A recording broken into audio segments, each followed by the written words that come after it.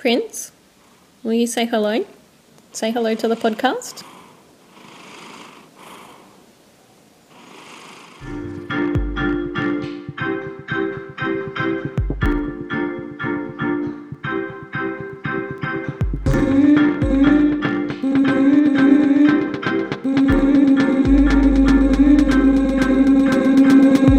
I'll show you mine if you show me yours. Welcome to Future Perfect, the Emerging Writers Festival podcast. I'm Izzy Roberts-Orr, the Artistic Director. We're super stoked to say that we've just launched the program for the Digital Writers Festival. Our online-first festival is accessible anywhere, anytime, by anyone with an internet connection. And I guess that means you if you're listening to this podcast. So mark down the 24th of October until the 3rd of November in your diary and find out what to expect at the fest by heading to digitalwritersfestival.com. This special episode is a wave from across time and space, featuring a range of selected Digital Writers Festival artists who've sent through an audio postcard from a place that's meaningful to them and their work.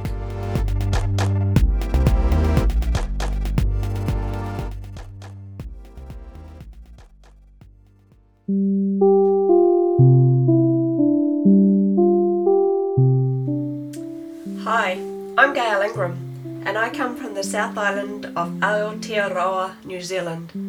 I was born in a township that is known as the gateway to the Mackenzie Country, and the Mackenzie Country is my heart place, my touchstone.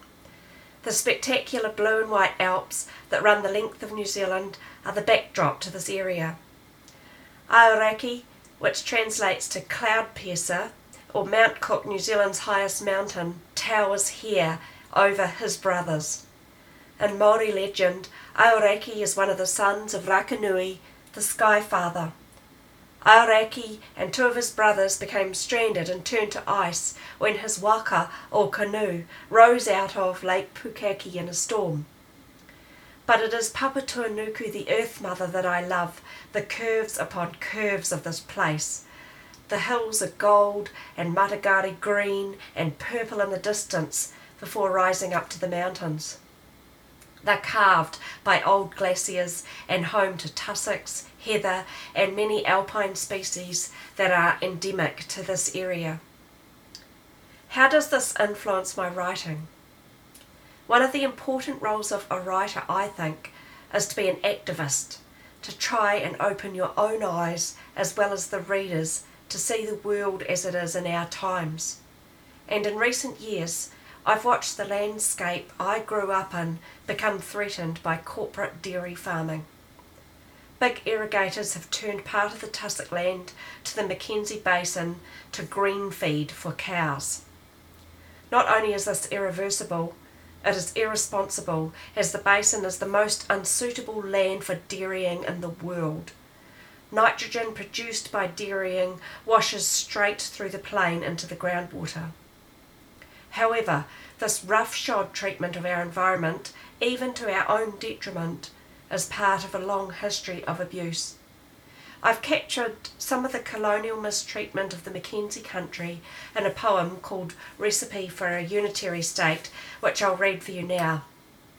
It was first published in Manifesto Aotearoa, 101 Political Poems, which is a wonderful book of contemporary and revolutionary poems put out this year by Otago University Press for election year in New Zealand.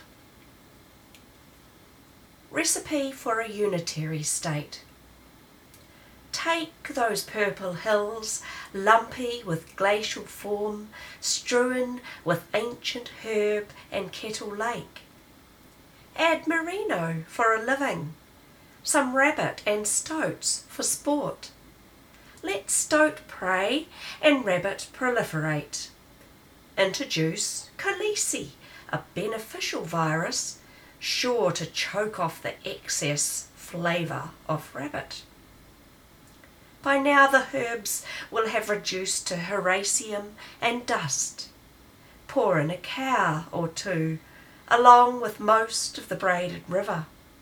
It will reinvigorate the capital gain. don't mind the extra nutrients in the runoff. What you lose in black stilt, you'll gain in the creaming. You know it's done when it has reached a smooth, grassy consistency with no hint of all that vexing tussock. Thank you. I hope you get the opportunity to see New Zealand's high country and be wowed by this fragile and beautiful environment as I am every time.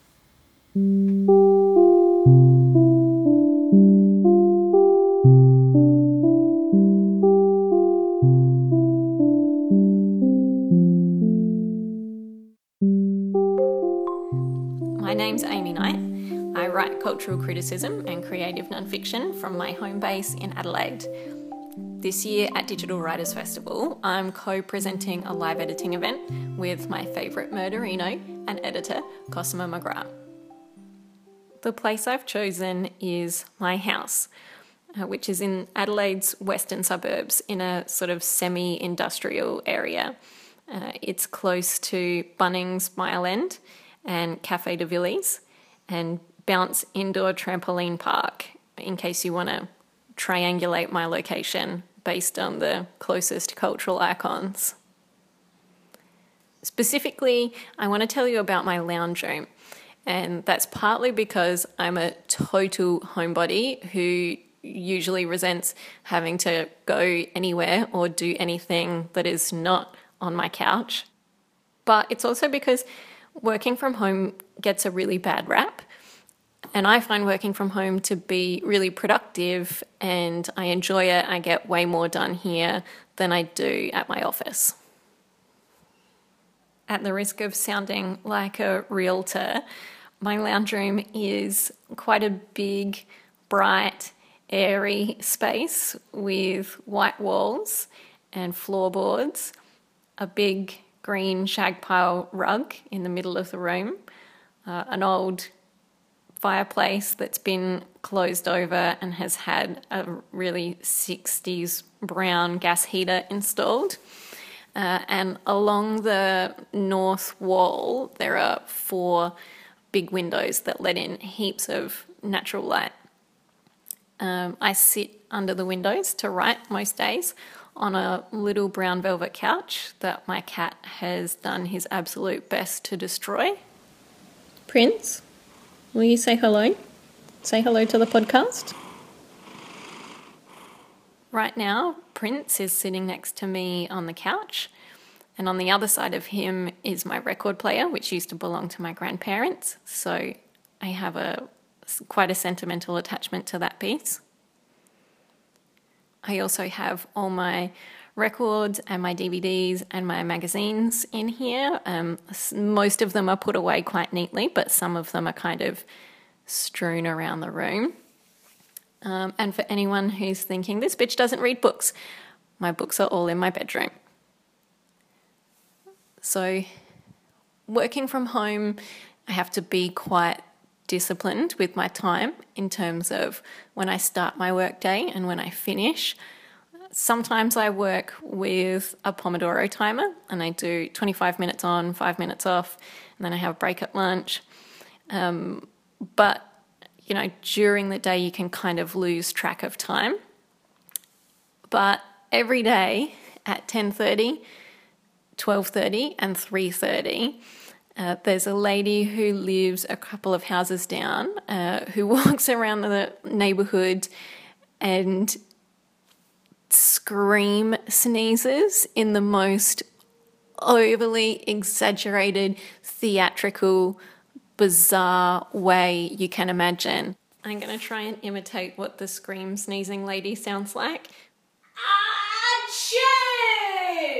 And when I hear her scream sneeze, I remember, it must be time for lunch or time to make another instant coffee. So I quite like that little quirk about working from home. My lounge room relates to my practice logistically in that this is the space where I get most of my work done. but I'm also starting a new project soon about animals, anthropomorphism, and pop culture. My lounge room has my cat and my plants, my DVDs, all my little trinkets, and all of that sentimental stuff probably informs my writing more than anything else. It's the safety and the security of being at home that puts me in a really good headspace for writing deep, critical, long-form stuff.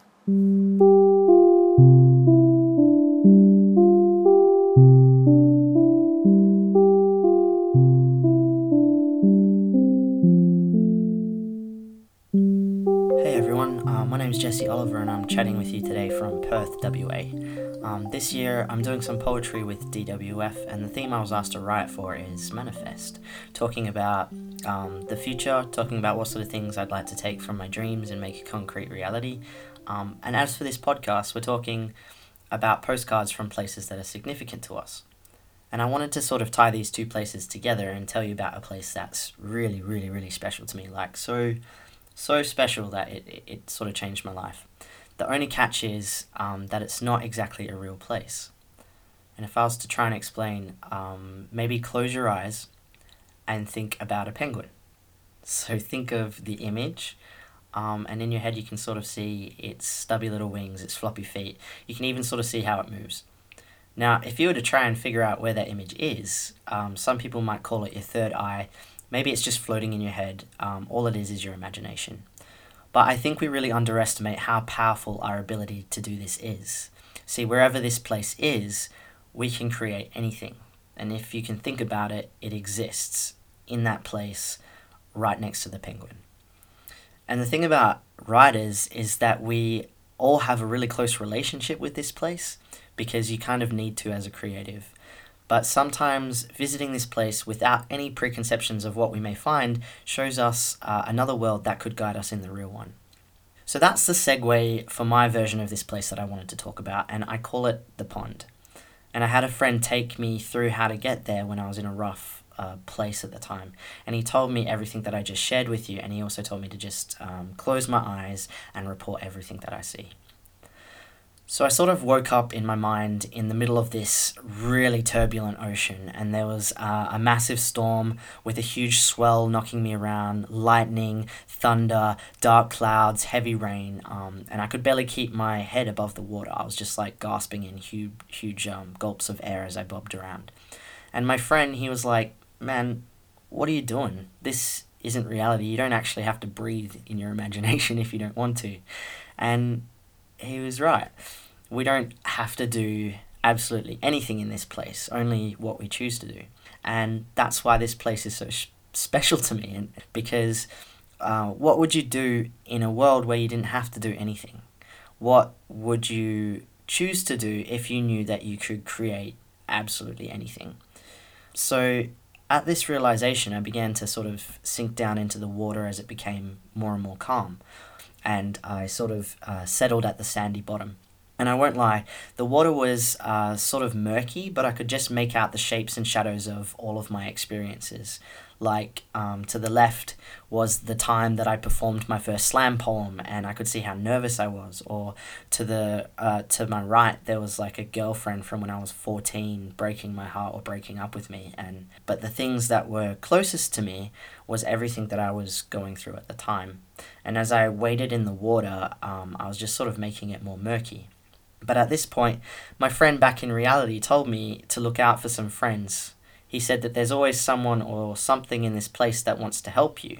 And I saw these two lights moving towards me. They were these really bright lanterns, and they were held by two of the most beautiful golden mermen I had ever seen in my life.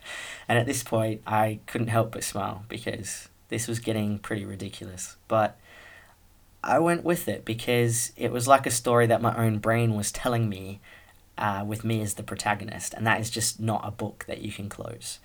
Anyway, these two mermen were playfully circling me with their lanterns, and they told me that they'd been excited and waiting for me to come here because they have a great deal to show me.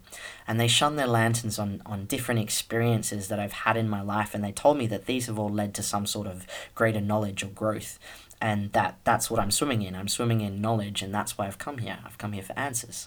At that time of my life, I had a lot of questions, like who I was, what I was meant to do in life, what I was meant to achieve. And they told me that we all have something special to give to this world, and that's pretty much what life is about. Finding out what that special thing is and letting it out into the world and changing the lives of others for the better. And they told me that for me, it was to be a storyteller. And that the reason I'd been through what I'd been through in life, firstly, was because I was strong enough to do it, but most of all, it gave me knowledge in my experiences that I could use to help other people, to heal other people, and that I could share that through my words. So now, whenever I visit this place, it's not like that first time. It's sort of grown as I've grown, and now it's a very, very peaceful and sacred place where I go when I'm stuck or I need answers.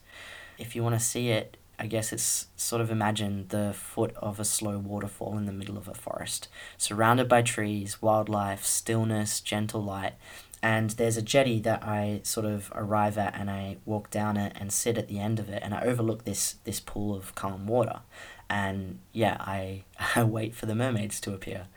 So sometimes when I come here, I get my answers. Sometimes we argue if I don't like what I hear, but sometimes the things you don't like to hear are the truest things that you need to hear.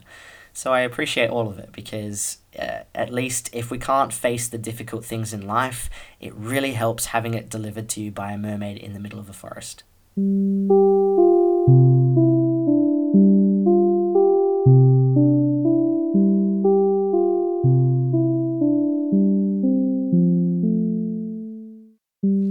My name is Mindy Gill. I live in Brisbane and sometimes on the Gold Coast, which is where I am right now. And for this year's Digital Writers Festival, I am involved in the Voices of the Trees project, and I'm reading at the QUT Literary Salon, presented in part with digital writers. This year has been both a transitional and transient one. I've spent a lot of time between cities, both overseas and here in Australia. I was finishing a manuscript, a book of poems, and thinking of this project, this audio postcard, I wanted to look back through my work to see which of these places, if any, were a constant. What I found was that although my recent work spanned cities and countries, again and again I returned to the water. My parents live on the Gold Coast, I in Brisbane, and lately I've been driving between the two a lot. I remember the first time I really noticed the Brisbane River. I had just come off the highway, crossed the bridge where the water opens up to the left and in the right light looks silver, and was coming over the slope to the first set of traffic lights on Coronation Drive. It was summer and it must have been around 4 or 5 p.m. because I had my windows down so I could smell that golden hour smell of wet plants mixed in with the salt kicked up from the tide. At the time, I was listening to this one Beethoven sonata on repeat, number 8 in C minor. So that was playing as I came down and around the bend, the river suddenly stretching out ahead, going silver, blue, gold, the ferries powering away from the city beside me. I think poetry is about obsession, and the water, the river, and the sea is my current obsession, my entry point to a poem, or the place I think of or go to if I can to work. Some of my most productive times have been when I lived in a house by the water. A few months ago I was in Bangkok, and the room I lived in was so much on the river that in the middle of the night the water would rise up and seep in through the floorboards. The room itself would move as the long-tailed boats knifed past. Sometimes I would wake at sunrise and open the curtains and watch the greenery float by on the Chaparaya, some fishing boats going out and some coming home. I would write or edit until breakfast, which I took on the cramped balcony, the water so close I could dip in my feet. If I have learnt anything in the last year, it is that the way things change, and how quickly and totally they can change, is not something to be controlled. I try not to think too far ahead into the future. I'm learning to trust time, see change, finding reliability in small things, say coffee and a pastry in the morning, working each day, a view of a river.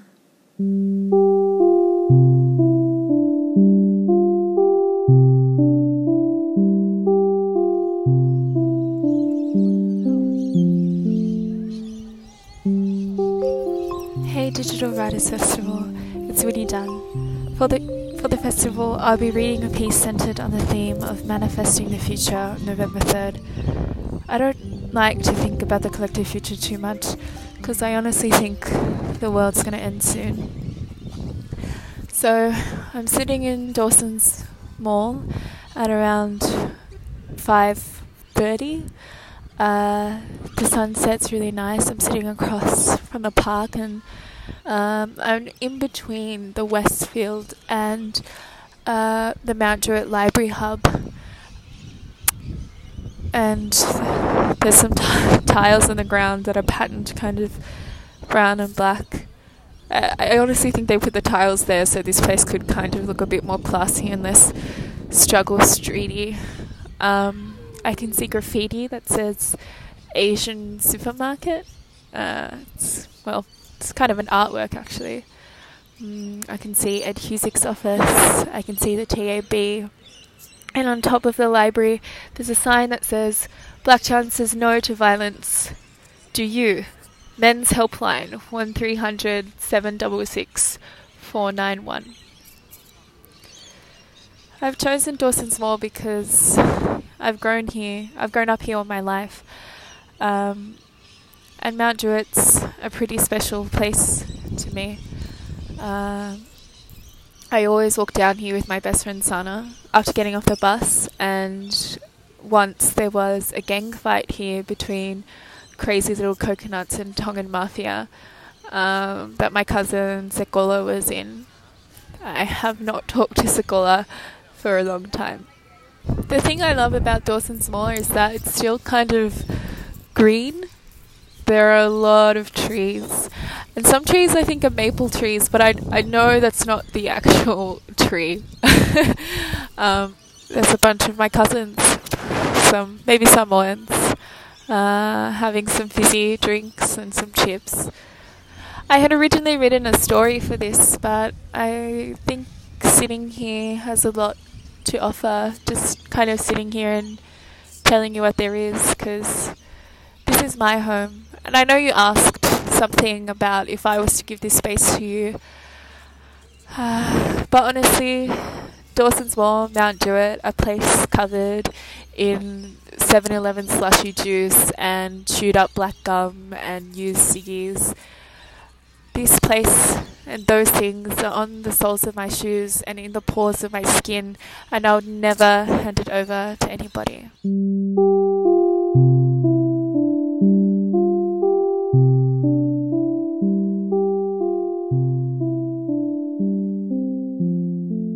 Hi there, and thanks for having me. My name is Misty McPhail, and I'm a creative producer with the Digital Writers Festival. I'm a student researcher, a writer and filmmaker from Western Sydney. Today, I'm here to tell you a little about my place and my story. I live right on the outer limits of Western Sydney. My suburb is the very last suburb you'll see before you go up the hill and into the Blue Mountains. I'm 55 kilometres from the centre of Sydney, but technically I'm still in it. I'm from Perth originally. I grew up going to the beach, so living this far from the coast has taken some getting used to. I can see the mountains from the end of my street, and the white cockatoos always fly past at sunset when they relocate to the local grey gums down by the lake. I work in the city, and I know how full it can be there, full of people, full of traffic, full of sounds. One of the things I like about here is how empty it seems, how quiet. When I'm writing for research, I'm in my office, which is upstairs and has a big window overlooking the tree in my front yard that blankets the lawn in red leaves once a year. When I'm working on a film project, it's more of a collaboration. We work in the edit suite downstairs, often at night, piled in on the blue couch with our laptops on our legs. When I write creatively, It's often the only quiet time I have to myself. Taking time to sit and think and mill over ideas is important to me. And most often, I'll take that outside. Where do I go when I'm looking for writing inspiration? I guess it would be my back porch. We have lots of couches in our house. People seem to know that we're always looking for more places to lounge, and so we get given a new couch probably once a year. We've accumulated quite a few now. Whenever we get a new one, we'll switch the new incoming couches with the older types, then relocate the ones we don't really need anymore out the back. The porch is kind of where they go to die. It's the last stop before they get put out on the verge for collection. So there's a mix of couches there now.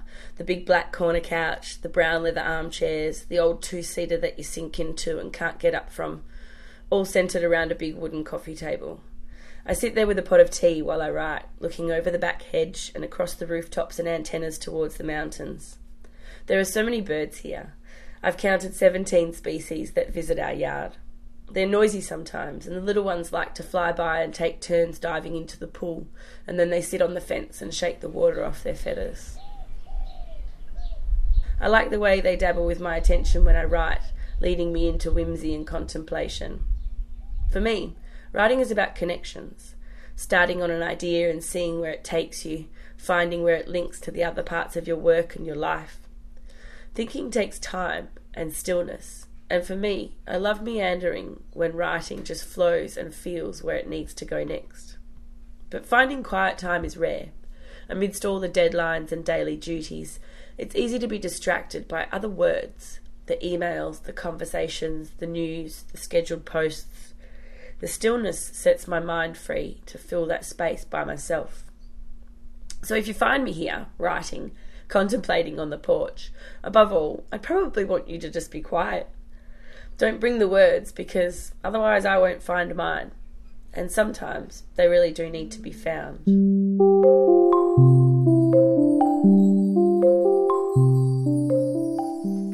Hi Future Perfect, I'm Samantha Glennie, one of the creative producer interns for Digital Writers Festival. I'm producing the event's representation in fanfiction and digital tour fanfiction because I'm all about interactive narratives and fan culture.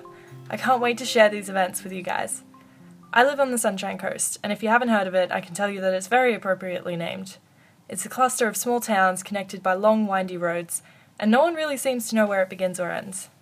In summer, most days are cloudless, blue skies, and as an extremely pale, half-British couch potato, every time I step outside, I basically catch fire. But it's a beautiful place.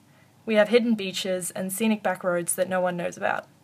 There's mountains with views looking over half the coastline, and waterfalls hidden amongst the trees. I've known people who let themselves get lost on these roads just to see what secrets they find. It's been my home for 8 years now. I became the person I am today because of the people I met and grew up with here. And there's a place on the coast that's very special to me, that connects the people that I care about. It's called Moffat Beach, and it's one of the few beaches on the coast that has an end. All the other beaches fall into one another. Golden Beach, Sticky Beach, Curramundi Beach, and then Moffat Beach. It gets thinner and thinner until it disappears into a cliff face, surrounded by rocks at the bottom like a trap out of an Indiana Jones movie. One friend lived there, one friend worked there, and another friend had some of their best childhood memories in a kind of dangerous but awesome-looking playground set up around a gloriously huge tree. The best thing about it is the lookout midway up the cliff face. The worst are the birds at dusk. It's like nails on a chalkboard, but the nails have beady eyes and steal your food when you're not looking. I chose this place because, to me, being there is like looking through a photo book. Everything holds a memory. The most recent for me is a picnic on the lookout with my best friend. We brought camping chairs, chips and dip, a watermelon, and a tote bag full of books. We sat there reading until the sun went down, and when it was too dark to see, instead of packing up and going home, I took out my phone and came up with story ideas as my friend dozed off in the quiet. I mainly write science fiction, so staring up at the night sky, contemplating my own existence, is often when ideas happen for me. Big questions yield interesting answers, which make fun and challenging stories. And there's nowhere else in the world that makes me reflect on my experiences in this universe than this place. Moffat Beach is a place for everyone, and it's becoming more and more loved each day. Soon, it might lose the quietude that made me and my friends love it so much in the first place. It used to feel like it was a place that belonged just to us, but it doesn't, and it's all the more better for it. If I had any advice on how to best experience Moffat Beach, it would be to show up with a pen and paper and a guru coffee from the pocket. Lie on the grass at dusk, and when the screeching birds have turned in for the night, stare up at the sky. Listen to the crashing waves of the ocean. Wonder at the unknowable nature of the universe. And do the best thing you can do on the coast. Get lost and find your own secrets.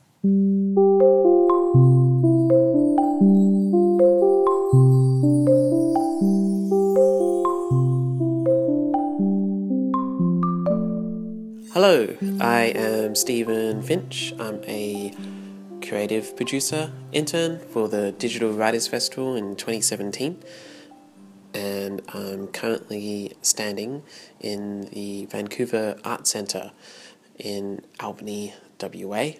But the place I'd like to talk about is actually in Perth, WA, where I was based until a few months ago. It's a place in the CBD, an artist-run initiative called Paper Mountain, where I had and still have, a studio. I've been a studio resident there since 2011. I've seen hundreds of artists come and go as studio residents, as people hiring the gallery, and it's been tremendously influential for my practice. It's expanded my horizons. It's where I've formed friendships. I was there at the start, ripping up carpet and establishing studio spaces. I've gotten drunk there many times, alone with friends. So I'm going to walk you through it. So you get to Northbridge in the CBD, you walk up William Street, and there's this kind of slightly hidden stair. To your left is the gallery, and the gallery walls were built by us. To your right is the common room. Inside the common room there is stairs going up to a tiny kind of cozy loft with a zine library. Underneath the loft is a vault. Currently it's where, the important things are kept, the valuable artworks and stuff, but in the 80s it was actually a gambling den. And then if you go through that kind of common room space into the private studios, you'll find my studio. And I've shifted around a lot, but 4 months ago I shifted into the space of a dear friend who has now passed away. Her name is Kaidana Williams. She was an incredible poet, incredible artist as well. She was such a... It's a cliche, but she definitely was. She was the loudest person in the room, the brightest person, the person who was there for you, And she was there for me quite a few times. So in this space, she's written on the walls. She's written, "The atmosphere swallowed you, and now you're everywhere." And she's written, "Just remember, keep breathing." And she's written, "Your lungs expanding." I like to think when she wrote that, 5 years ago, that it was part of this same poem that she was feeling. I didn't realize that she'd written these things until after she'd left, because I think she got a bit embarrassed by it, and she covered it with this giant photo montage of Kirsten Stewart, because she loved Kirsten Stewart, and this big Katy Perry poster. And when I think about what Paper Mountain has done for my practice, it's expanded it considerably. I didn't think that I would be here today working in an art centre. It's so far removed from what I thought my career would be. I guess Kaidana had this tattoo on her arm, and it just said, "For the story." And she'd always say that. She'd always yell out, "For the story," as she was doing something she knew was reckless and great. Clear eyes, full hearts, can't lose. That was another favourite of hers, which is, I don't know. These things are said a lot, but that passion's important to keep,